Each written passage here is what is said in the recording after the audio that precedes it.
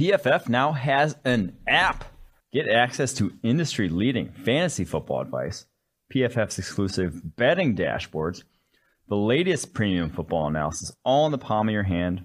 When you sign up, leave us a 5-star review with your 2022 Super Bowl prediction and final score, and we'll share the best ones on the show. Will we actually share the best ones on the show? I'm just reading the ad here, but that I guess we will. We'll share the best ones on the show.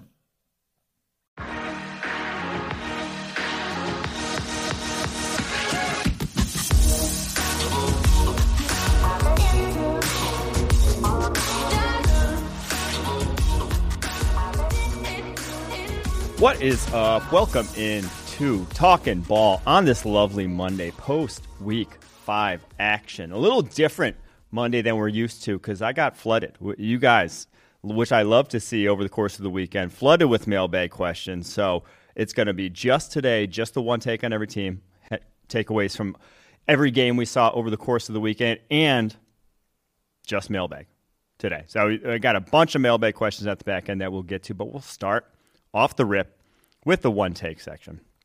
Starting with Thursday night football. Colts Broncos. Whew, glad I stayed up for this one. Colts win 12-9.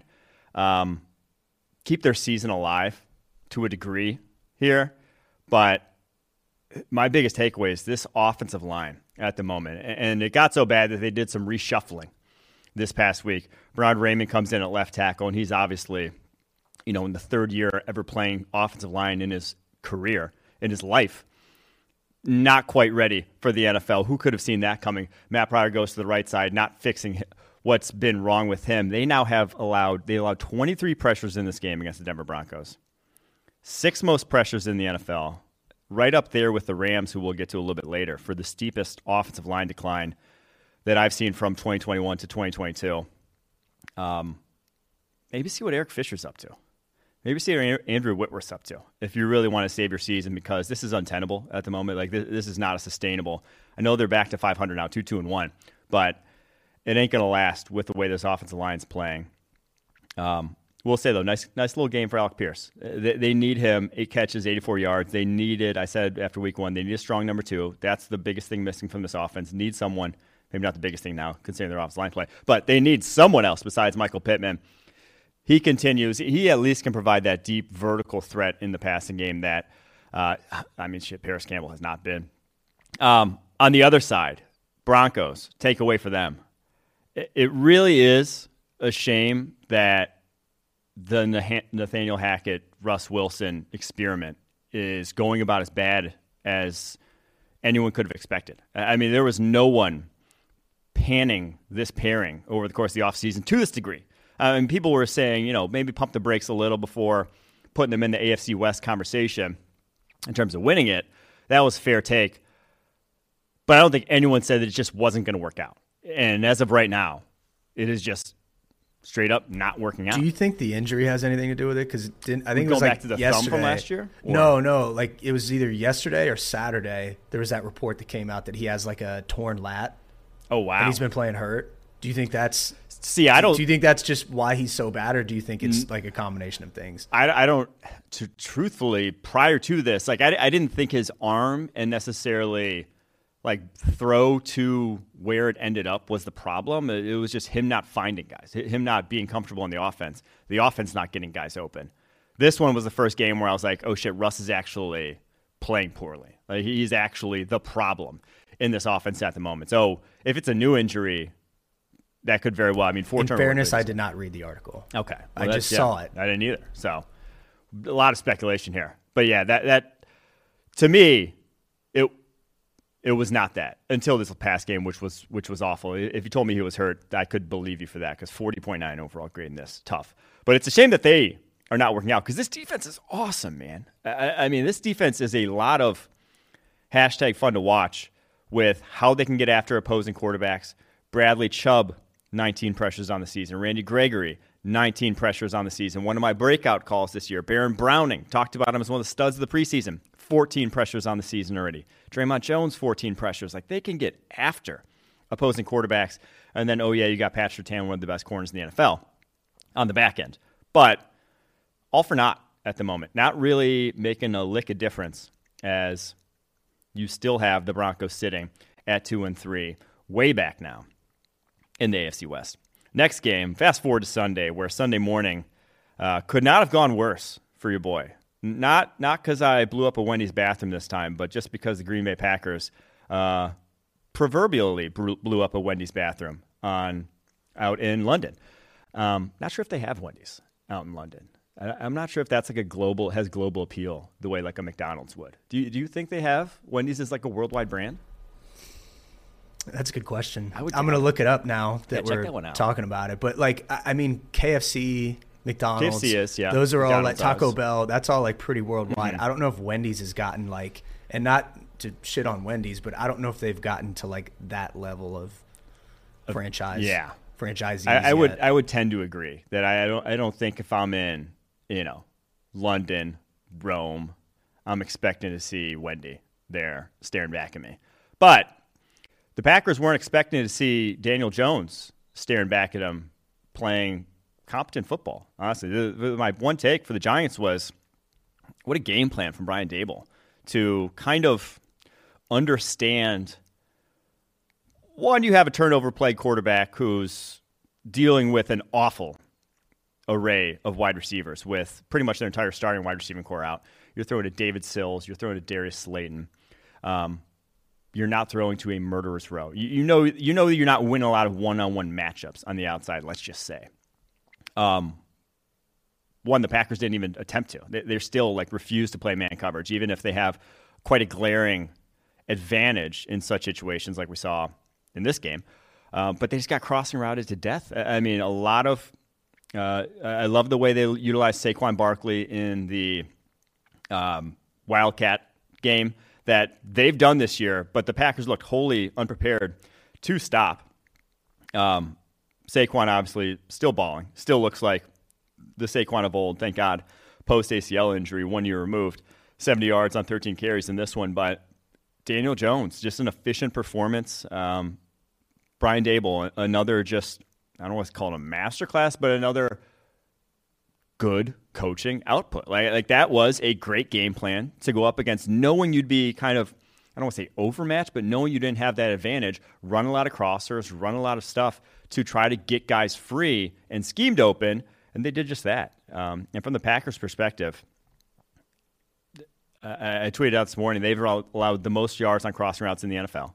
Second fewest passing yards allowed of any defense in the NFL, and the most yards on crossing routes, which does not quite compute, which is, again, that goes back to coaching and how you guys are prepared for just that. And on the offensive side of the ball, they don't have the personnel to attack down the football field. 10 completions this season, 15-plus yards down. And so when the second half, they go from this dink-and-dunk passing game that they run the whole first half to try to push it downfield, it just doesn't work. And especially with Sammy Watkins and Christian Watson out.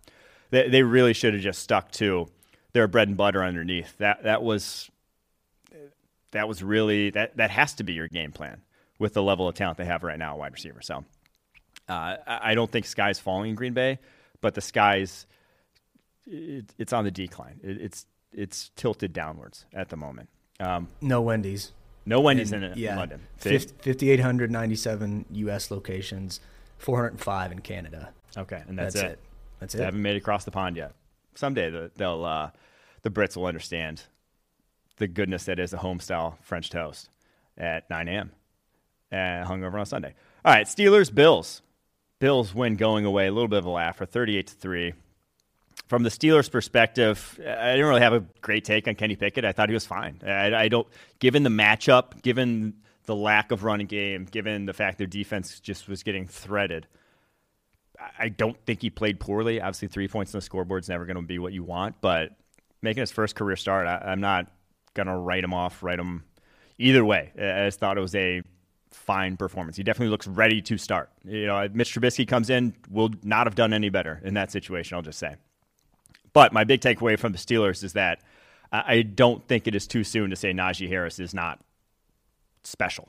He's a fine NFL running back. Reed, what's your notes say? Not writing him off. I said he is officially not him in my notes. This is what I said. He's not him. He's not him. He's fine. He's fine. But he's not him. 3.2 yards per carry this year. 20 yards on 11 carries in this game. And you can shit on the Steelers' offensive line all you want, but you draft a running back in the first round because you think he can overcome bad blocking to a degree that makes it worth your while to draft that guy. But then the bigger thing with me and with Najee Harris in the first round, whatever, is that there's just no home run plays. Like there's no, oh, you got to worry about him on a wheel route. Oh, he gets in the flat. You don't know what could happen. It's like he gets in the flat. He could break 2 tackles, and that play still goes for 6 yards because there's just no juice. There's no next level, next gear to get to that Najee has. So where was he at on the big board? Officially not that in. year. 60s. I forget. Okay. Which, I mean, like running back bump aside, he was RB2 on the board that year. Had Javonte RB1. But it was close. I think him and Etienne were back-to-back on that draft board. Just did not think any of them were close to first-round caliber, though. I was floored that he got that kind of hype. Just because of, again, it goes back to just that explosive ability. He never ran a pre-draft 40, but he was not a guy who was running past people at the collegiate level. And when that's not the case at the collegiate level, you will be hawked at the NFL level. You're going to have defensive linemen catching you if you're that slow. So that was my biggest worry. From the Bills' perspective, kind of business as usual for the Bills this season, but really have to give a shout-out to Gabe Davis.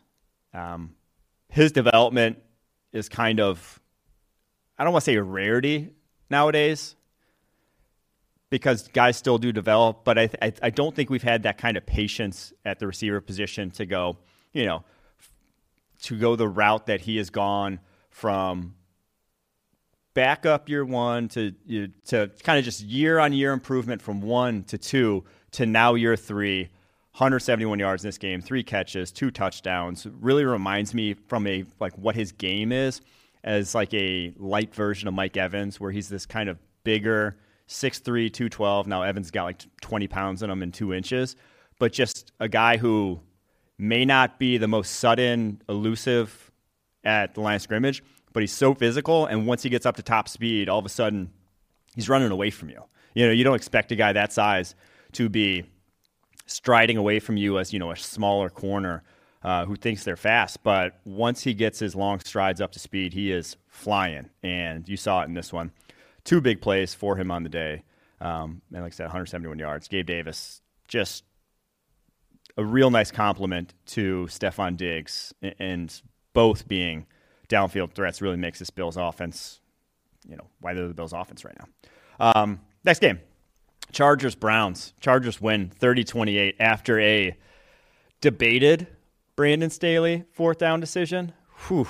Even I was at home like, Staley's going to catch some shit for this. Either way, the 4th down in his own territory, 4th and 2. Any chart you look at, though, says go for it in that scenario.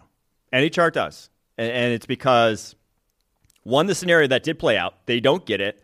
They still have to gain yardage and still have to make a long field goal, which the Browns did not.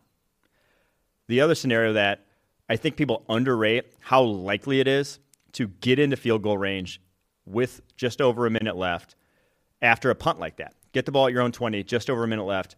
Teams get into field goal range at a very high clip to where they were, and where they did end up kicking a field goal. It's not too dissimilar. So you're putting the game in the hands of your best player. You convert it, it's over. You win. So Staley's going to catch some shit, but they won the game. That was an outcome that exists when you don't secure it, is stopping them in quotes as in them missing the field goal. But yeah, Staley, dude can't buy a bucket though. It feels like anytime he does make that call, it seems it has not gone his way, or the ones that have gone his way just don't get remembered. So glad that we're talking about that in a semi-positive light at the moment, instead of it being another Brandon Staley 4th down decision that comes back to bite them. On the other side, and I said a little bit of this on It's Just Football for the Browns, this has to be the most underperforming unit in the NFL, in my opinion. Now, maybe I had too high expectations for them, but this defense has legitimate talent. All 3 levels. Difference makers, too, to be this bad. You have one of the best-selling linebackers in the NFL in Jeremiah Owusu-Koramoah. You have one of, if not the best defensive end in the NFL in Myles Garrett. You had Jadeveon Clowney back in this one, who's been playing well this season. You have Denzel Ward on the back end one of the highest paid corners in the NFL. John Johnson, one of the highest paid safeties in the NFL. You have guys coming through that door that should be talented, that are either not playing up to what we've seen from them in the rest of their careers, or just not being put in a situation, because you've seen a lot of busted coverage and a lot of bad, just high school sort of level stuff, college level stuff from this defense that they're blowing on a weekly basis. That's not good. So 25 points per game against this Browns D. Yikes. And they play a ball control style of game. It's not like they're, throwing the ball willy-nilly that you'd expect high-scoring affairs. They have the leading rusher in the NFL. It's odd to say the least. There, Joe Woods' defense. On to Texans, Jaguars. Texans, surprise. Their first win of the season, no longer winless, 13-6. From the Texans' perspective, man, Dameon Pierce. I was a fan of Dameon Pierce, top 100 player on the PFF draft board, RB3 for us. Notoriously don't like running backs, and he was in the 90s. I didn't even think he'd be like this good. He has 33 broken tackles and 86 carries this year. Broke 17 tackles in this game on 26 attempts, the most we've ever seen in a single game in PFF history. Like that 6 run he had where he flipped the guy over his shoulder, that was awesome. It's like 6 on that run. It's too bad that it happened in this game, because if that was prime time, if that happened tonight, if Clyde Edwards-Helaire did that, a Chiefs player in prime time, you would see that on repeat for the next 5 years. Yeah, it did suck that it was in probably one of the least watched games of the weekend. But that highlight was out of this world. The fact that Florida never utilized him, still baffling. 100 carries last year. 100 carries at Florida. He almost has that many through 5 weeks for the Texans. Absurd stuff. And then on the opposite side of the ball, and I'm going to kind of plant my flag here. I do think in the coming weeks, you are going to start to hear people call out or call into question Trevor Lawrence's makeup. Fair or unfair. But you're going to have people saying, Stephen A. Smiths of the world, Skip Bayless's, whether it's clutch gene, whether it's does he want it bad enough, is he a leader, is he an alpha? Because, he played like shit in this game. A very winnable game. The red zone interception was atrocious to Derek Stingley Jr. Yeah, this was not a team that should have given them as many fits as they did, but 2 picks, 60.6 passing grade, tough stuff. And did not play with swag. His pregame speeches were not registering. But his Gatorade commercial's bad too. Have you seen that? The Gatorade, it is. I'm a low energy guy, and even I'm like, I was like, dude. I'm also not a number one pick leader of a franchise. So, but there you go. I do think I know what you're saying. Yeah, start to get people calling it out. Does he have the killer instinct that is what separates a lot of the top end? Guys like Tom Brady because he is a psychopath to some degree. Like there are parts about him that are not healthy parts that do lead to winning on the football field, but also may not lead to being, the most well-rounded, empathetic human being. So Lawrence seems like a great guy, but I do think you're going to get people saying, does he have the moxie, the makeup that is what the elite quarterbacks have? I don't know. But you're going to see people say it. All right. Chicago Bears, Minnesota Vikings. Vikings win 29-22, and kind of a tight one. Was not expecting it to go down the wire the way it did. From the Vikings' perspective, though, we got to talk a little Christian Darrisaw. I threw out a tweet this morning because I saw everyone talking about Elijah Vera Tucker. And I just had to rattle some cages because Christian Darrisaw has allowed only 7 pressures this season. Elijah Vera Tucker has allowed 14. And Elijah Vera Tucker's been great. Do not get me wrong. He's awesome at guard, at tackle, at wherever he's lined up. He's lined up at 3 different positions, I believe, on the season already. But everyone's talking about him when this dude, Christian Darrisaw, another shutout, going against Robert Quinn, who's going to be my one takeaway for the Bears. Shutout against Robert Quinn and company. 0 pressures on 48 pass blocking snaps. He's now allowed only 7 on 227 pass blocking snaps this season. 82.5 overall grade. That is, when you draft a tackle in the first round, this is the dream scenario. The Vikings have not had, that's what they wanted when they drafted Matt Khalil. Did not happen. Did not turn into this. Christian Darrisaw looks great, truthfully. Bear side of things. Robert Quinn, what's going on? Is it over? He was supposed to be, he was the one guy left. You traded away Khalil Mack. I floated out last spring. I was like, trade both. You really need to hit reset here. And if you could have gotten anything back from Robert Quinn right now, it looks like a mistake not to have gotten that because, dude, 36.1 overall grade, just not even attempting to play the run. And he's never been a great run defender, but wow. 33.4 run defense grade, only 10 pressures through 5 games. Far cry from the guy we saw only a year ago. And that's why a lot of teams get scared signing older, vets. He's about to turn 33 here later this season. Because when it goes, it goes. And it is worrisome to think that maybe it just has gone for Robert Quinn because this is the lowest passer grade of his career by far at the moment. Next game, Lions-Patriots. I hate to do this to the Lions because 29-0 got blanked against New England on the road. Bill Belichick goes and flexes his muscles against a beat-up little Lions team, but But Aaron Glenn, man, defense coordinator for the Lions, it's time to start asking questions about do moves need to be made because this shouldn't be this bad. This shouldn't be 34 points per game. Giving up 29, actually, one of them was pick 6. So giving up what they gave up, though, to a rookie 4th-round pick at quarterback.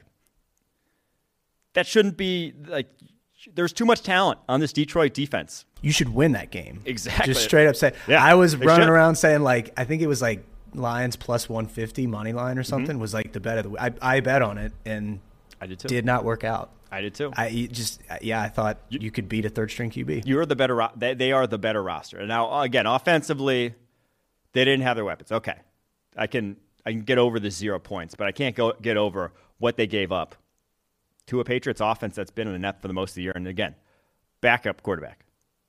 That's just unacceptable stuff, man. That's Aaron Glenn's time because, it's hard to be.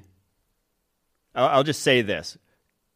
If you were a upper echelon DC in the NFL, you're not giving up 34 points per game with this defense. Are you a top 10 defense with the talent they have? No. No one's expecting that, though. But it shouldn't be this bad. It should be middle of the pack to maybe slightly below. But this is not even close to that at the moment, fortunately. But I do have to go hats off, other side of the ball, Patriots. Bailey Zappi was poised. That was, I wrote here, that was a big boy performance. That was not rookie stuff from Bailey Zappi. And the reps that he saw in college obviously led all FBS, was in a pass-happy offense wherever he went, whether it was Houston Baptist, I believe was that his first stop, and then Western Kentucky. They were slinging it. So he was always going to be comfortable in terms of toting the rock. Obviously helps, though, when kind of got the Mac Jones treatment of only 22 dropbacks, wasn't asked to win the game, and then when he was, only 2 of those under pressure. That's a good situation to start a rookie quarterback in. But hats off to him. He delivered. I thought he was very poised, and it wasn't like Dink and Duncan, 9.3 average depth of target, 82.7 passing grade. Well done, Bailey Zappi. Not ready to crown anyone there, but I think they can compete to a degree with Zappi. You saw it last week, saw it this week. I don't think you're seeing a massive, massive drop-off from what Mac Jones is bringing to the table, at least this season. All right, next game. Seahawks lose to the Saints, but keep it tight, 32-39. Seahawks, your highest-scoring offense in the NFL. And I'm ready. I'm saying it. Geno's for real. Geno's starting next year for over $20 million a year. I will bet anyone, right? Whatever you want to say, I am staking my claim at the moment. Not a super hot take by any means with the way he's played, but this is not fake. This is not Case Keenum. This is not Brock Osweiler. This is high-level quarterbacking with a less than ideal. It's not an ideal scenario either. Like a less than ideal scenario. 2 rookie starting tackles. Under pressure on, a third of his dropbacks so far this season, a little over. That's above average by NFL standards. And he's playing lights out. 91.3 grade again. Had the throw of the season to Tyler Lockett in the end zone. That was an absolute fucking dime. So, you can't fake this. Can't fake what Geno Smith's doing. Again, he is going to be coveted highly this offseason. Will not be surprised if the Seahawks franchise tag him. Because I don't think they're drafting a quarterback if they do franchise tag him. Other note for the Seahawks, Rashad Penny gets hurt. Out for the year, broken fibula. God damn it. Pour one out for your NFL's all-time leader in yards per carry at the moment. Unless Nick Chubb's overtaken him. 5.7 yards per carry for his career for Rashad Penny. Dude cannot buy a bucket, though. Only 337 attempts in his career. He just cannot stay on the field. Sucks. Because he had another great game, 54 yards and 8 carries. But also Kenny Walker looks good, too. Broke off the big one. I think they'll be fine offensively. From the Saints' perspective, I can't. I keep sticking my foot in my mouth. I said, what's Taysom Hill doing on this roster last week after doing nothing for a team that was floundering to start the year? And 9 carries for 111 yards, 3 touchdowns, and threw an absolute dime of a touchdown, 222-yarder. Probably the best game of Taysom Hill's career. I don't think that's a hot take to say. That was pretty electric. Now Seahawks defense, we know, is rough. But Taysom, what a fucking weird player. I don't understand it at all. It's almost like they signed him to save him for 1 or 2 games a year, because he has one or two of these games every year where everybody's like, oh, what's going on with Taysom Hill? And then he comes out and does this, and it's like, yeah, it's $14 million for our secret weapon. It's not really secret because everybody knows he's on the roster and asks why he's not playing. Well, it fit Sean Payton's ethos, right? Because he's the ultimate. I mean, he trolls people on Twitter. He lives for that, where it's like, oh, I shouldn't be doing this. Well, I'm going to do it. That sort of feeling. Zig when everybody else zags. Exactly. Yep. So it fit that. That's why I was like, dude, he might just be out. Nope. They're still saving him for that rainy day. Break him out. Dolphins, Jets. Dolphins blown. Always sucks when your backup quarterback goes down with a concussion after your starter is out with a concussion, to then start your 7th-round rookie behind two backup offensive tackles because your starting tackle, Teron Armstead, also got hurt with toe injury. So they were behind the 8 ball, to say the least, in this one, the Miami Dolphins. That there's no real take from that, in that they got kind of boned twice now by the independent concussion protocol, because doesn't flag Tua, and then he suffers a serious injury on Thursday night that in a game they ultimately lose. And it flags Teddy Bridgewater when may not have actually had a concussion, but it flagged him, and so he can't return to the game because of that, which was just a odd series of events. They set themselves up for that, though. Yeah. They're going to be under scrutiny all year long. Uh-huh. That's just – unfortunately, that's a reality they're going to have to deal with. Yeah. If you're a Dolphins fan right now, though, I'd be livid. I'd just be like, what the – you just can't buy a bucket in that regard. From the Jets' perspective, Zach Wilson, game manager? He did some game manager-y things in this. I mean, if that's the Zach you're getting week in and week out, you're winning games. No turnover-worthy plays for just the 3rd time in his career. 81.9 overall grade. I'm in. Sign me up if I'm a Jets fan. Now, big part of that, 5 pressures on only 24 dropbacks. That'll help. Elijah Vera Tucker playing yet another position, right tackle, in this game. Looked solid yet again. I mean, it really doesn't matter where he lines up. Didn't allow a single pressure in this game against the Dolphins. Has now played right guard, left tackle, right tackle on the season.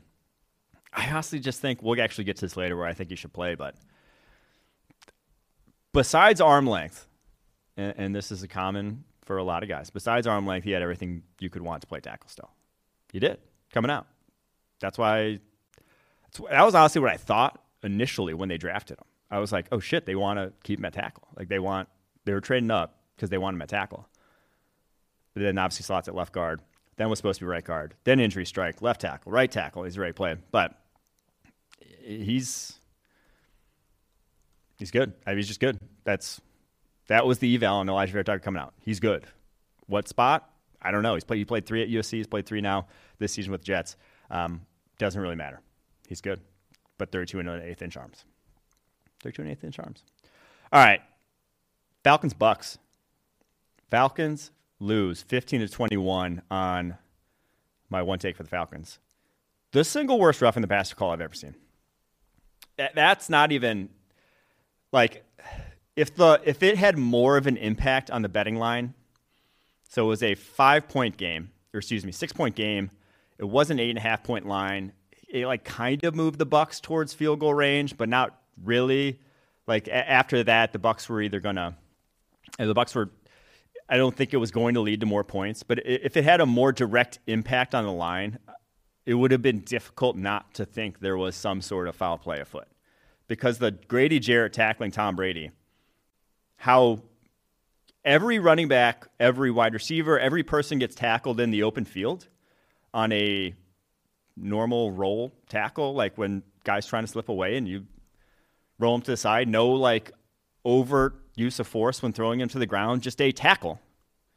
Getting flagged for roughing the passer in that scenario was atrocious, an atrocity. That you can't.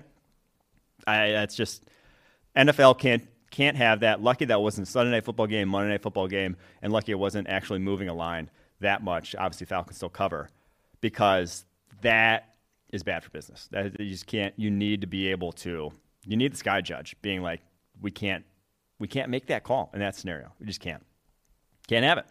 All right, and the Bucs' perspective, offense still, even with the full complement, still rough. And this running game, I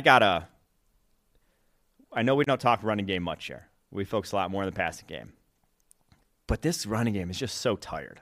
Like, they haven't changed a lick in multiple years now with Byron Leftwich. I feel like it's still the same straightforward, uninspiring concepts that we've seen for years. And now they just don't have the elite offensive line to make it kind of look average. You know, that's kind of what it was the past 2 years, despite having what a lot of people call the best or at worst a top 3 offensive line. They never had a top 3 running game or even anything close to resembling that. And now they've kind of lost those pieces, and they are dead last in the NFL this year in total EPA generated by the running game. Negative 27.75.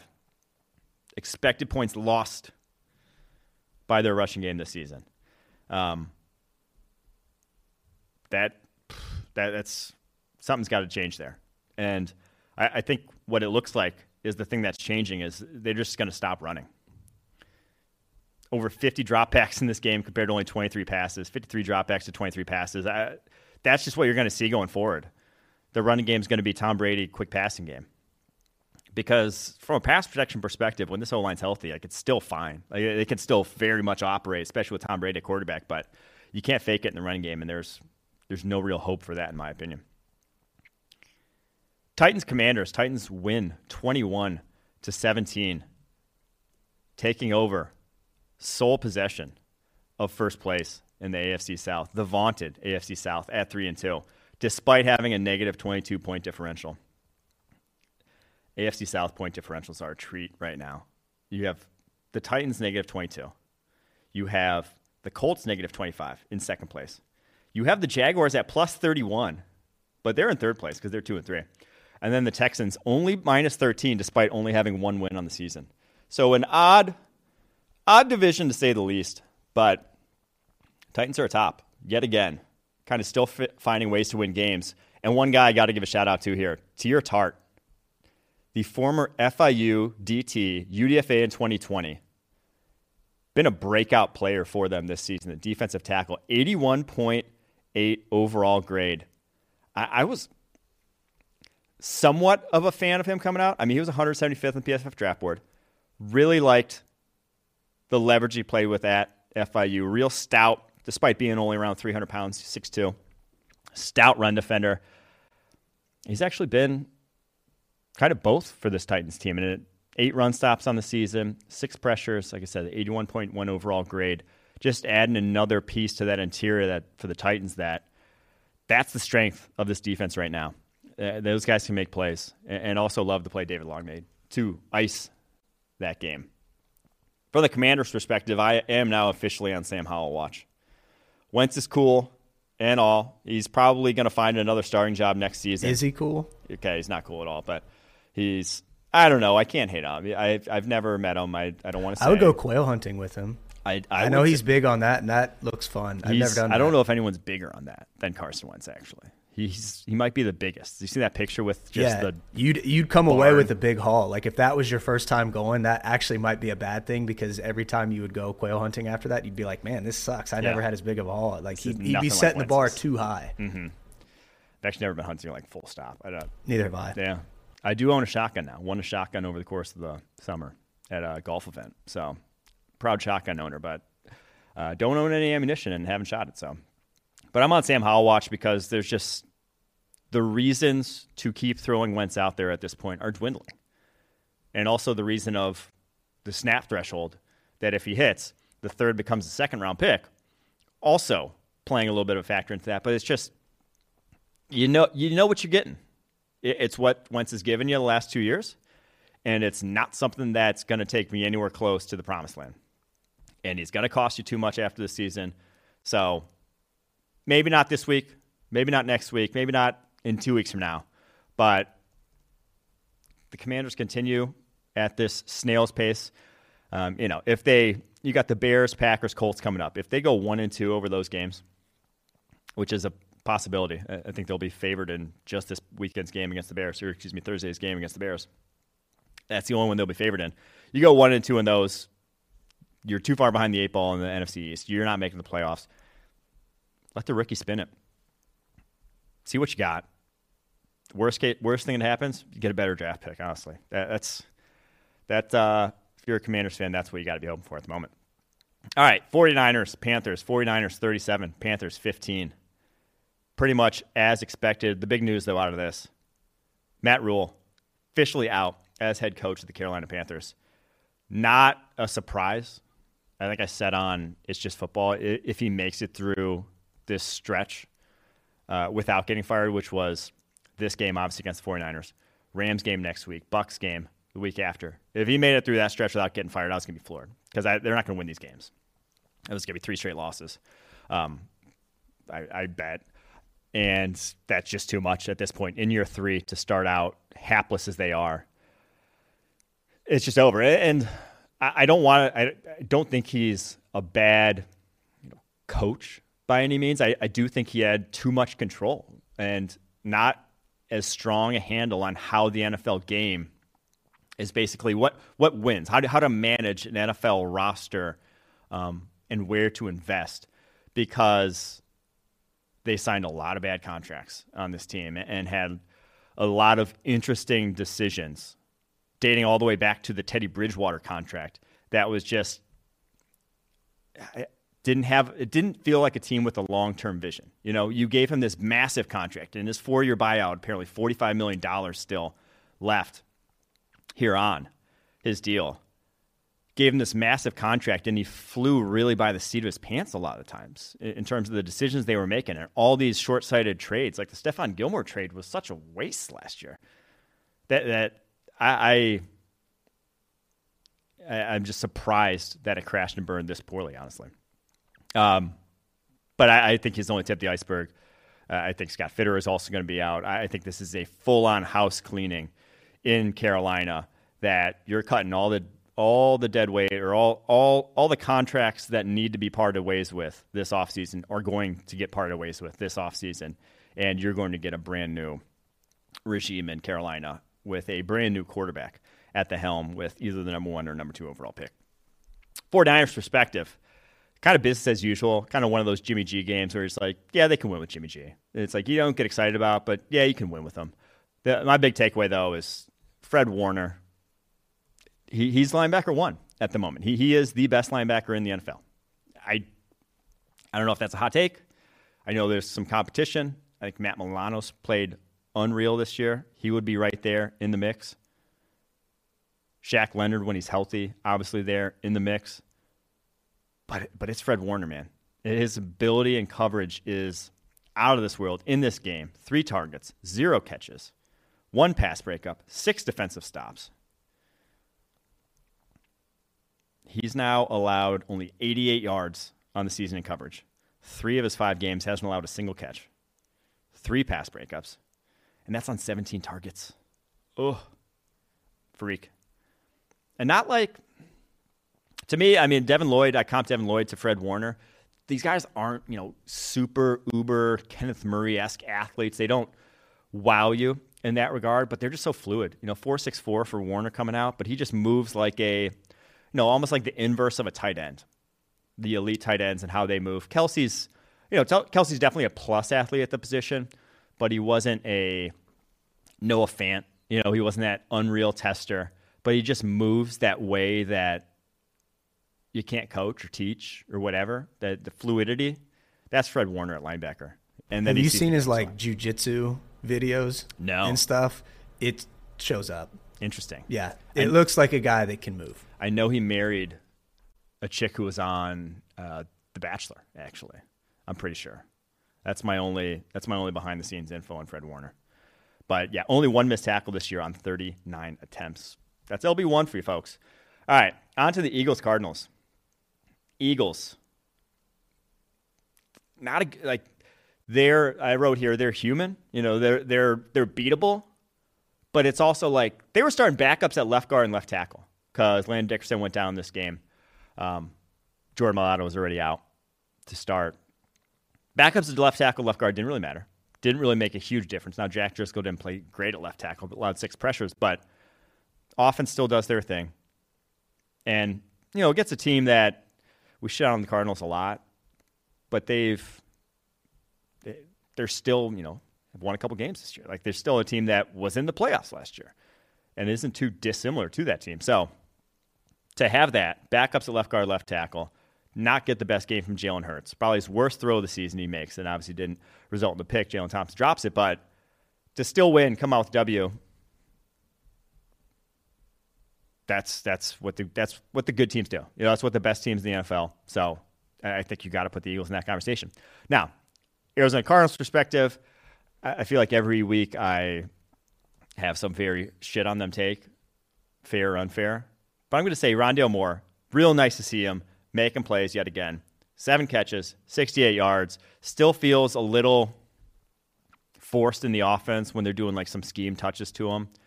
Doesn't feel like they have a great plan on how to utilize him best because he had 2 carries for -7 yards in this game to bring his total to 3 carries for -11 yards on the season, which I want to see if he can go lower. I want to know the record for most yards lost as a runner because the NFL doesn't count sacks as a runner, whereas college does. But I want to see who's lost the most yards in a season. I think we can go lower with Rondale Moore. Would not surprise me if he winds up in the -20s with the way Cliff Kingsbury's used him. But good to see him at least out there making plays. Would like to see more of it in the Cardinals offense. And I'm kind of excited. 2 weeks from now, we get to see a little full. We get Hollywood. We get Rondale. We get Nuke. They could be a different team than they are now. I don't think that's crazy to say. But until then, I don't think this is close to a playoff team. Double XP weekend this weekend, worth noting. Okay. And who have the Cardinals got? No, it was a double XP it was weekend. This weekend. Yeah. Oh, okay. Yep. So, hey, you survived. You survived if you're a Cardinals fan. It didn't go too far south. All right, Cowboys-Rams. Cowboys put a hurt on the Rams. Oof, 22-10. Did you call that or was that Trev? Trev called it. It's just football. Yep. Trev said. That was a good bet. Trev said he stays undefeated. Cooper Rush season. One take for the Cowboys, though, is just how much better Tony Pollard is than Zeke Elliott. It's anyone who is even briefly familiar with the game of football, has a passing interest, can, if you watch a Dallas Cowboys game at this point, if you watched every Dallas Cowboys game, it could not be more obvious. 5.6 yards per carry for Pollard, 3.8 for Zeke. Pollard's broken as many tackles as Zeke has. They both have 9. Pollard's done it on 44 carries. Zeke's done it on 81 carries. And even in this game, just the next gear that they have, well, that Pollard has, that Zeke does not have, is just evident week after week. 8 carries, 86 yards, Tony Pollard. I wonder when they kind of say, hey, I know we're paying this guy unreal amount of money to be the running back of Dallas Cowboys, but he's not the best guy. It's quite obvious at this point he's not the best guy. Pollard's sick. Pollard's like a top, I'll say conservatively, a top 10 back in the NFL. I don't think that's a hot take. But he is. Every time touch the rock. You don't average 5.1 per carry for his career over 4 seasons now, unless you got the goods. Rams perspective. Yikes. This is panic button time. This is we may not make the playoffs time. And it goes back to the offensive line. Unwinnable. You can't have – it's probably the biggest fall-off year on year I can remember for an offensive line. They went from – they already have 84 pressures allowed this year. They are over halfway to their total from last season. We're 5 games in. Over halfway to how many they allowed all last season. They lead the NFL, 84 pressures allowed. And yeah, it's because there's been a lot of injuries. They've been rotating guys at different positions. But it's not going to win you games. You're not going to win games, and especially when you face the Cowboys with that defensive line.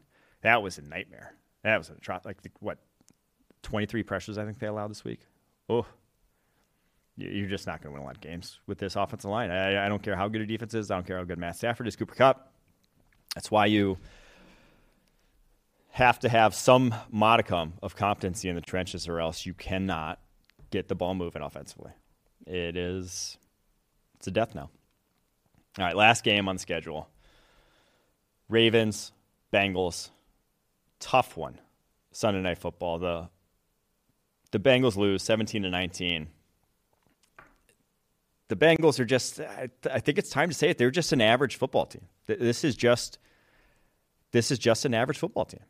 They went to the Super Bowl last year, but this is a 8-9, 9-8 team. Solid on the defensive side of the ball, flawed on the offensive side of the ball.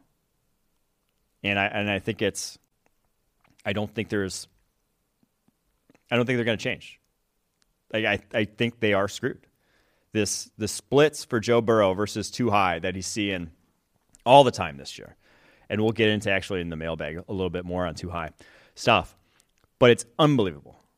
He is top 10 in EPA per play against single high, bottom 3 in EPA per play against too high.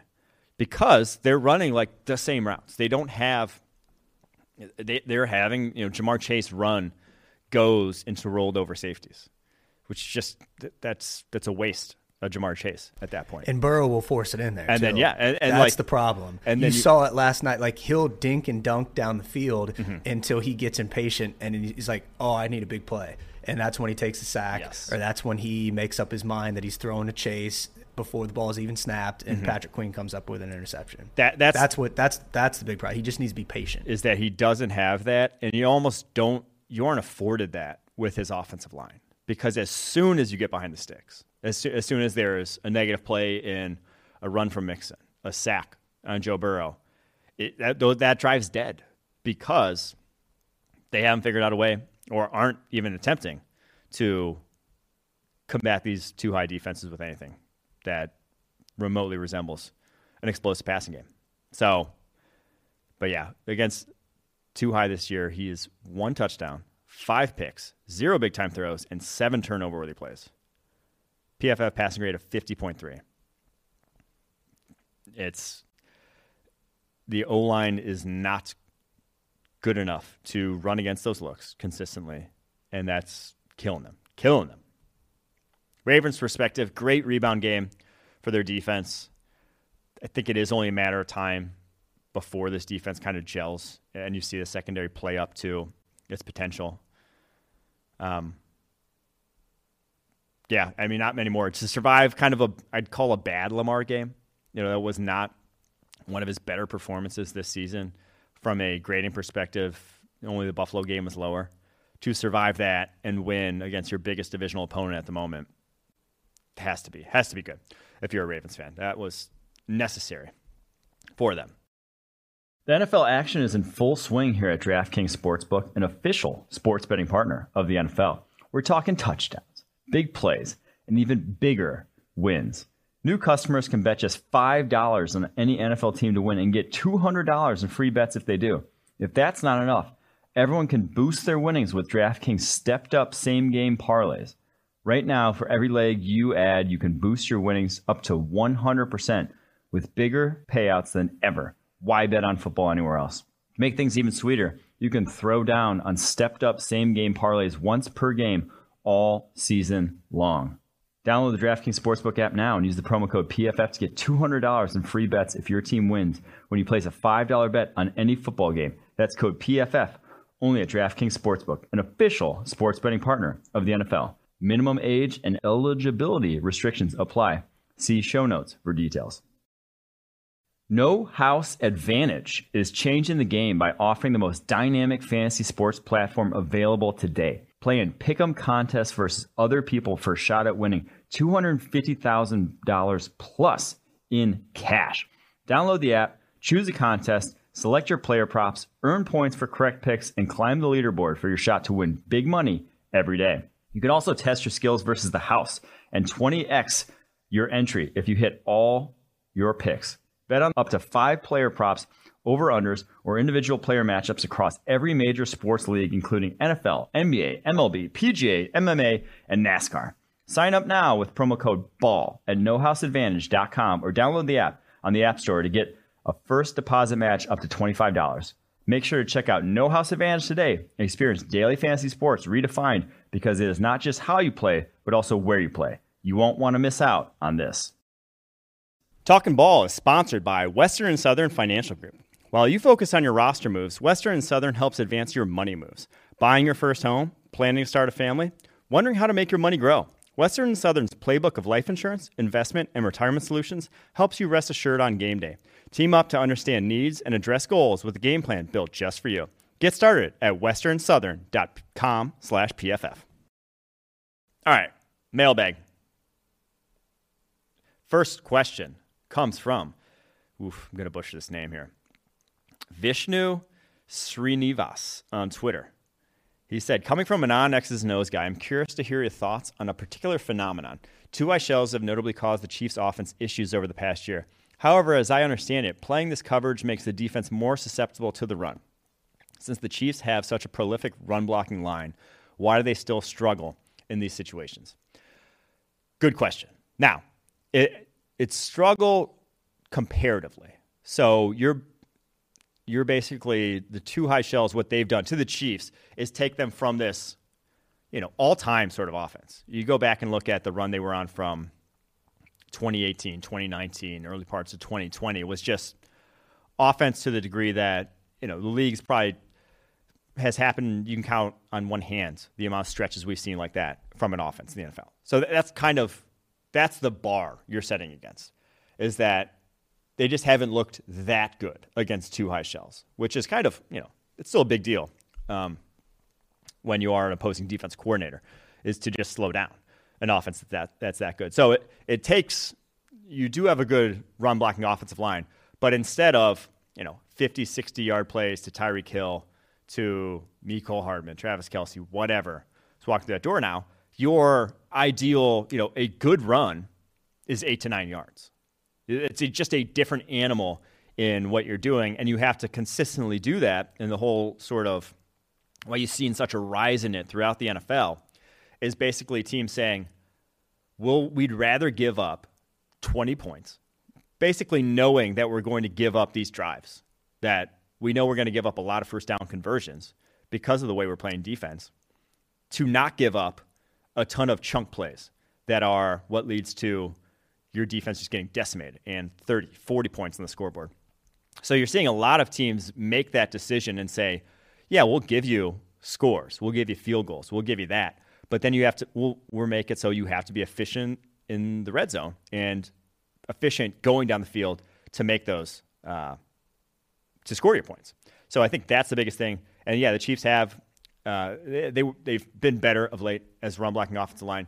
So struggling is comparatively struggling because they're still, I believe, in EPA per dropback, still number one in the NFL. You know, so I do think that it's only helped to slow down, but it's not taking them from. It's not look like what we've seen the Bengals look like against two eye coverages this season. All right. NH81 on an Apple Podcast asked this: if the Bears do move on from Justin Fields, do the optics alone make it impossible to take C.J. Stroud? That's a good one. And it's something that I don't have. I always say don't have to deal with as an outsider. That sort of decision of fans are probably going to be pissed if you move on from one Ohio State quarterback to draft another, even if they are two different people. Even if, Aaron Rodgers was drafted right after Kyle Bowler in the first round. There are different human beings. And yeah, they've hailed from the same offense that has to do the same things, but they played it completely differently. So didn't we talk about this last week or like 2 weeks ago? Like, how do you think that was going to impact Stroud's draft stock? Justin Fields just being buns. Yes. I guess for the Bears, yeah, that's a totally different argument. Yeah. Okay. We did talk about Fields impacting Stroud's draft stock, and I don't think it can. Like, there are some aspects of it. You do have to, but it's for every quarterback. You have to take into the surrounding talent, the situation, what's he asked to do, and what's he actually doing. That is massive part of the quarterback evaluation. But also, the way Stroud is winning from the quarterback position at the collegiate level is far more translatable than Fields ever was. Fields was always just unbelievably toolsy, very impressive as a deep passer, very accurate on such throws, one hell of a runner, but was always kind of going to be a steep transition from college to the NFL. I don't think that's the same thing about C.J. Stroud. He doesn't even run. Like, C.J. Stroud refuses to break the pocket and scramble. He is always looking to pass. He is a pocket passer through and through. So apples to oranges a little bit. I just think you'd be missing out to draft someone else ahead of him just because the jersey that the guy wears is the same as the jersey that the guy before you wore, and he didn't turn out. All right, on to Charlie Fat Joe on Twitter. He said, Mike, love the pod. Been listening since 2020. I am also a Bears fan, which has been rough. In your most recent mock draft, you had the Bears taking Bryce Young at 4. I actually love this idea. As you have pointed out, Justin Fields is not a QB when he faces any pressure. If you were made the GM of the Bears, I understand you're a Packers fan, but let's say they offer you Kenny Galladay base salary money. That would be sick. How would you surround Young with talent to ensure he didn't fail as well while also establishing a winning product on the defense side of the ball? Okay. So basically, how do I turn this around? And I'll just not going to sugarcoat it here. It's not going to be overnight. There's no getting everything back to even average with the just lack of talent in this roster. So it's going to take a couple years. But I do think if this is what we see from Fields the entire season, this level of play, and you are number 1, number 2, number 3, and you have Bryce Young staring you in the face, I pull the trigger 10 times out of 10. 10 times out of 10. And then if Justin Fields does become good, that's a great problem to have on your hands. That is an ideal problem to have in your hands. Mere months after the Cowboys drafted Troy Aikman back in the day, 1989, they also then drafted another quarterback, name escaped me, in the first round of the supplemental draft. It is not crazy to take as many swings at the most valuable position when you don't have that guy. And not just don't have that guy, you have a guy playing dreadfully, despite your thoughts, whatever your thoughts are on Justin Fields. I had him ranked 3rd on the PFF draft board. I have anyone should be high on him. I am worried. I would take Bryce Young. I would take the chance because quarterbacks hold their value so well. So I'll say that. Start with Bryce Young. I also do think next year's wide receiver class, at least in free agency at the moment, is awful. If you go take a look, like the best one's Nelson Aguilar. It's not going to be good. So I don't think that's where I'm looking to add a piece. Now, maybe via trade, if someone's coming available, if like an Amari Cooper situation's happening, I'm being a player in that, where I'm going to have the cap space that I just need the talent. I need someone for my quarterback to throw to so he doesn't suck. But I'm spending most of my free agent resources next year at the very minimum at offensive line. My second round pick next year, so I drafted Young in the first. I'm thinking it's top of the second. I am going for like the guard that is always somewhere in that mix that you just know is going to be solid. Maybe he doesn't have the highest ceiling, but he's going to be good. That's where I'm drafting. Someone like USC's Andrew Voorhees, where it's just like, he'll be good. That's where I'm looking if I'm the Chicago Bears to try to revamp this thing around.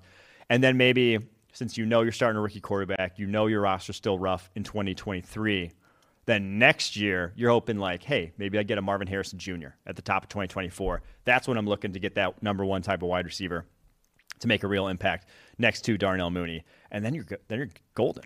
You're golden at that point. So I think that's my route that I'm taking to offensive success if I'm the Chicago Bears. But it's going to get worse before it gets better here.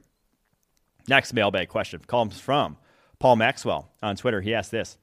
If the Washington Commanders continue to struggle, should Sam Howell get significant playing time in the second half of the season?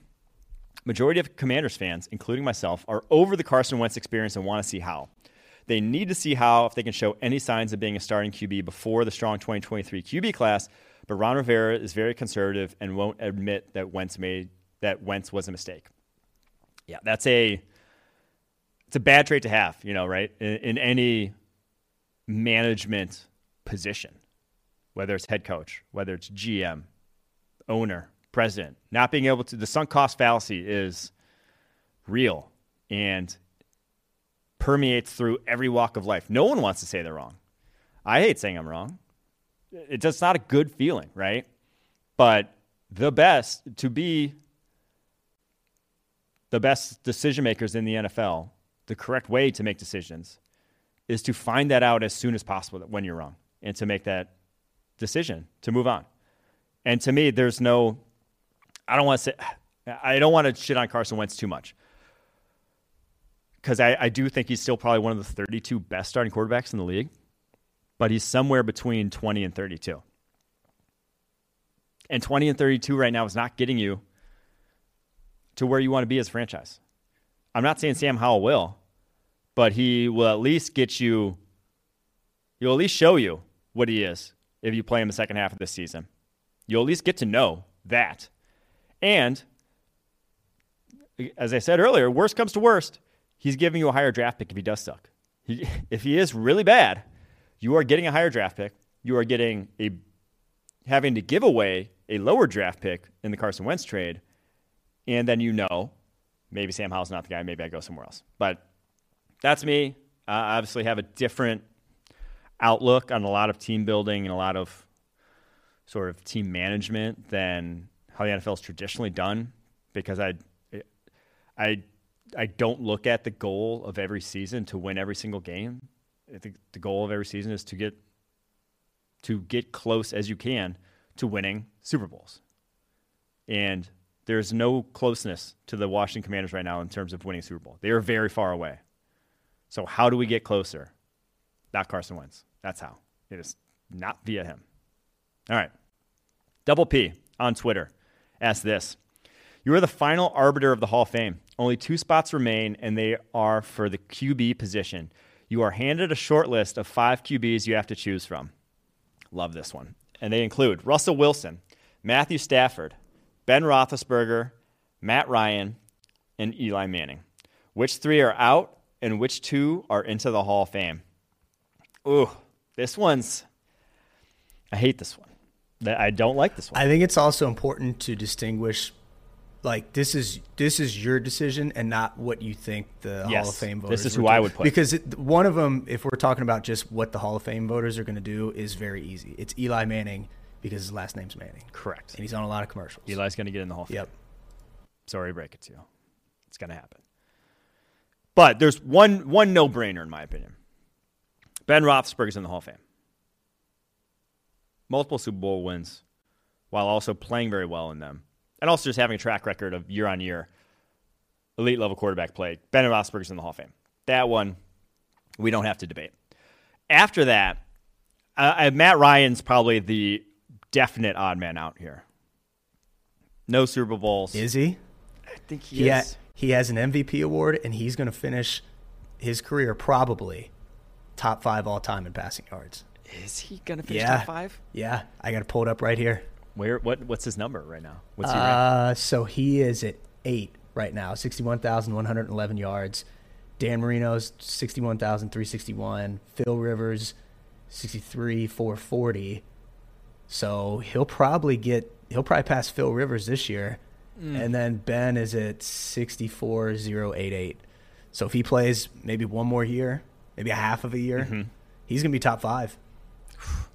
Yeah, I still lean. I'm not a Matt Ryan stans. Yeah. I'm just saying, like, that's Hall of Fame-ish resume right there. It's close. Yeah. You're not wrong. Here's the tough part. I think, or I would have said, I would have assumed Russell Wilson, 3 or 4, he's 33 years old. I would have said he probably has 4 more years at the kind of level of play we've seen from him of late, which was good until after his thumb injury, and then obviously until this year. Like, given that assumption, I would have thought it was him, no-brainer. But I don't think that's an assumption we can make at the moment. With what he's playing, 59.4 passing grade, never been below 70 any other season the rest of his career, and just in the tank right now, I don't think we can assume that he's going to play 3 or 4 more years at a high level. So just in terms of overall resume then for these guys, I think it's between Eli and Stafford. And, I think I'm leaning Eli. I think I'd lean Eli then. Oh, I hate that I'm even saying that. But yeah, I think he's going to get in. I mean, it's a foregone conclusion. Yeah. And he's also top 10 in passing yards. He's 9th. He had some insane years. 0.23. He had some years, namely 2011. And in that range, I think 2009, he was pretty nasty too. That was just like, okay, he's playing out of his mind. And he played behind some shit offensive lines in New York for a while there. Like other quarterbacks would have gotten just utterly demolished behind some of the lines that he played with. Eli managed to win 2 Super Bowls over that span. Do you think Cooper Manning is going to get in the Hall of Fame, even though he never played an NFL snap, just because his last name's Manning? Just as it's possible. Contributions to the game, certainly or possible. They give that. He did. His son might. We might crowning his son March. Here. Yeah. So I guess I'm going Roethlisberger Manning. Oof. But that also, Wilson has years, Stafford has years. I don't think Ryan's done enough, in my opinion. So those are the guys I'm going with. What do you think about Phil Rivers? Oh, man. Phil just, I don't know. He was a better year-on-year quarterback than Eli Manning. He had another guy with some bad teams that he kind of made look a lot better, that just had no business being in the hunt the way they were for a lot of those years. But no rings, not even sniffing a ring. Hard to really put him in that conversation. I hate the conversation, though, because it is so ring-focused. When there's only so much you can do. Only so much you can do. The only teams like Rivers had that I would realistically put in ring adjacent that should have been there were really early on in his career. After that, they just did not surround him with enough talent. All right. Will Rich on Twitter says this. Hey, Mike, is it time to consider DJ Uiagalelei a first-round prospect? Came in last year with a ton of hype, and it sucked. But he's leading college football in big-time throws and has posted a solid PFF passing grade. I know you love your boy Tanner McKee. I do. But DJ U's numbers have been just as good, has a much lower pressure to sack conversion rate, appears more mobile, and pretty much every stat is better from a clean pocket. Not first round. He is still far too inaccurate, in my opinion, to be put in that conversation. Still sales, a few too many. I will say a lot of the other stuff, though, looks a lot better. He's definitely been a lot better under pressure this season. That's, I think, the one biggest thing. And his deep ball is very much improved. I do think there is a world in which he ends up a first-rounder. I think we're too close to that bad season, though, for NFL teams to trust him, I honestly think you're going to see him come back for another year. I doubt he declares. So keeps playing like this year. If he comes back another year like this, then we can start to talk. Starts to consistently week in, week out, no duds on the schedule, then we can talk. Then we can be like, okay, DJ's first round. I mean, he's got the tools, right? But you can't play as bad as he did last year. Just complete ineptitude at the quarterback position for a full year as a starter, as a sophomore, and really expect to get on radars that quickly. I think teams would just be a little scared of that. So, next one. Josh McDonald on Twitter says this. Elijah Vera Tucker, now at our right tackle. Over the last 2 years, he started at left guard, left tackle, and right tackle. Zero pressures. Zero pressures this past week, that is. Where should he be playing? Also, Breece Hall in the second round. Should Jets fans still care about how trading up is bad? I think you should care about how trading up is bad. I do think long-term it's still team-building strategy is in your best interest not to give up picks. But I thought Elijah Vera Tucker was a great player, and I thought Breece Hall was a great player coming out. So draft's full of great players sometimes. Elijah Vera Tucker, though, where should he be playing? I think right tackle.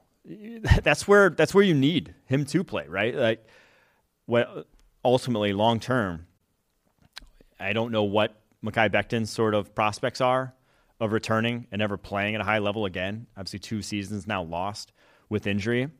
But if you just assume he comes back and he's healthy and he's solid, I think you keep Elijah Vera Tucker at right tackle. He played there this past week, and I know he didn't play there in college, but he's had enough experience. Played right guard, left tackle in 3 subsequent seasons at USC. Now played left guard, right guard, 2 subsequent seasons at the Jets before now getting jostled between left and right tackle the past 2 weeks. There are tackles doing it with his arm length in the NFL.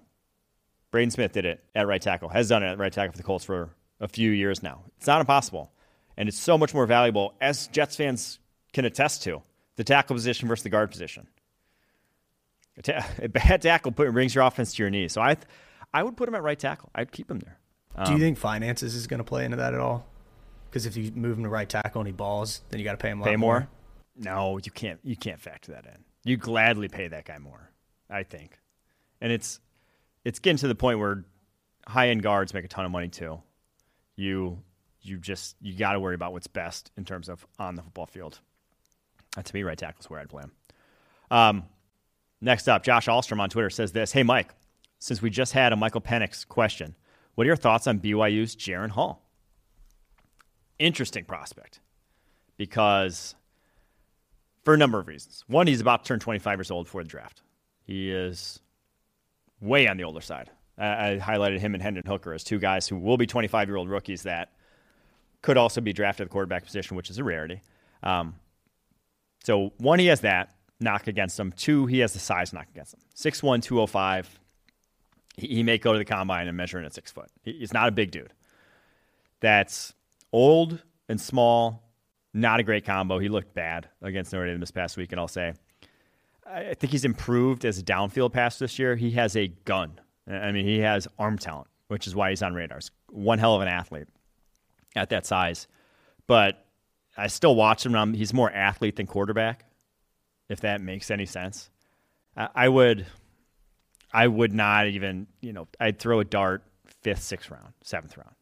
That's how I feel about Jaren Hall at the moment. I feel a lot stronger about Hendon Hooker if we're talking about the older quarterbacks. Hendon Hooker's playing his way into a lot better draft position than Jaren Hall has this season, even if he has improved, in my opinion, from some of the things we saw on tape last year. All right, next up, Cole Takes OSU had this for a mailbag question. He said, is there a chance Jalen Carter, that's the Georgia defensive tackle, is higher on some teams' boards than Will Anderson? Very similar to the 2019 class when some teams valued Quinnen Williams over Nick Bosa. Interior defensive linemen who can rush the passer at an elite level are a rarity, while the other multiple first-round edges, there are multiple first-round edges every year. I think there are multiple first-round edges every year because that's the position that impacts that can impact passing game the most. Now, interior pressure is deadlier than exterior pressure, edge pressure, but you just have far more opportunities on the edge to avoid double teams, to go one-on-one, to actually impact opposing passing game. So I think a lot of times when people are like, oh, he's higher on some boards, well, it's like if you have, say you're the Chargers, you got Joey Bosa, you got Khalil Mack. Are you going to draft Will Anderson, or do you want the guy in the interior? Boards are made up differently because teams have different needs and different wants. So if you're the Bears and you really need that 3 technique in Matt Eberflus' defense, sure, I could see them having Jalen Carter higher than Will Anderson because that's such a key component, something that they were desperate for this offseason. We're willing to actually sign a free agent and Larry Ogunjobi to do so. So I could see it, but it would only be based on that. Talent-wise, from like what they're doing on a football field and impact-wise, you're still leaning Will Anderson there. All right. This one comes from Peyton Gardner on Twitter, I believe. He said, thoughts on the Paul Chryst firing. Who do you think would be the best replacement for him? So Paul Chryst obviously out as Wisconsin head coach. My initial thought, and now growing up, I was a massive Wisconsin football fan. I remember going to Memorial Stadium to watch Juice Williams against Wisconsin in maybe like 2007, and with Illinois winning, and I was like livid. I remember just being pissed. I used to be like big Badgers fan. Fallen off in that regard, obviously now lean more Notre Dame in terms of how much my interest in college football, how much time I spend following. But I will say they couldn't lose Jim Leonhard. So my initial thought was just they knew that, hey, we're kind of trending in the wrong direction, especially on the offensive side of the ball. And we have a defensive coordinator that is literally getting sought after by NFL teams, that if we go another year, he may be coaching somewhere else. He may be in the NFL. He may be not walking through that door when he's one of the best DCs in college football. I mean, what he has done on the defense side of the ball for Wisconsin has been incredible over the past handful of years. So that was my first thought, was just they realized they can't lose Jim Leonhard, and we're going to, should they let Paul Chryst go through the rest of the season. So he's obviously the interim. I think they make it full-time once the season is over, but interested to hear from other, Wisco fans what they think on that topic. But that was just my initial thought because, man, their offense, not to say you can't win with that style of football that they were playing, but they just needed changes. It had gotten to the point where it was not. It's just been stale. I mean, you're seeing it in Iowa, you're seeing it in Wisconsin, that style of football has kind of run its course, and it doesn't take much to put up points. It doesn't take too much innovation to actually be able to score with some of the better offenses in college football, to actually be able to not, be an atrocity on that side of the ball. Last mailbag question here, and then we'll get you guys out for the day. This one comes from FPL Matrix, and he said, although it's only 4-game sample, if you were re-ranking wide receivers from the 2020 NFL Draft, how much higher would Romeo Doubs be now compared to where he was in April? That is a great question. And I was lamenting this to Trevor Sikkema the other day, now roommate, other PFF analyst, saying, I loved Dobbs' tape at Nevada. I was super high on him going into the season, super high on him going out of his senior season, and then he had one of the worst Senior Bowls I've seen. And I put a lot of stock in the Senior Bowl. It's one-on-ones against future NFL corners, and it was awful. But he also had a play very early on in the Senior Bowl, the very first day, where Carson Strong, just in warm-ups, led him into the group on a go ball on the other side of the field. He gets tripped up, hobbles off the field, didn't come back for a little bit, came back, played the rest of the week, but then he doesn't work out as pro day, misses a good amount of time, undisclosed injury. I think he got hurt on that play and tried to play through an injury at the Senior Bowl. I have no more information to back this up other than I was right there, and he definitely ran hard into another player on the other side of the field and was limping when he got back up. And then he had an absolute shit Senior Bowl. So ended up ranked 100th on the PFF draft board coming in. Obviously falls for later than that in the actual draft. Wide receiver, outside the top 10 wide receivers on the PFF draft board. I would have him in a if I could redo it, I'd say I'd bump him up to somewhere in the 50s at the moment. It hasn't been so outstandingly good that I know for a fact this guy's going to be, a number 1, number 2. Still some projection. Still like pumping the brakes in that regard. But I'm definitely taking him over, Danny Gray from SMU, who I had higher than him. Alec Pierce from Cincinnati. I'd probably still lean Dobbs in that. I'd probably lean Dobbs after this. Calvin Austin from Memphis. Kyle Phillips from UCLA. Christian Watson, obviously I have Packers. I'm leaning more towards him. John Mechie. That one's debatable. These are all guys ahead of him in like the 70s. Obviously Mechie was never going to play this year with the ACL. I'd probably put him ahead of all those guys at the moment from what I've seen this rookie year because he's a high-end athlete, 6'2", over 200 pounds, had a broad jump over 10 feet, ran high 4.4s at it when he ultimately did work out in April. So, yeah, I think Dobbs somewhere in the 50s is where I would do in a redraft.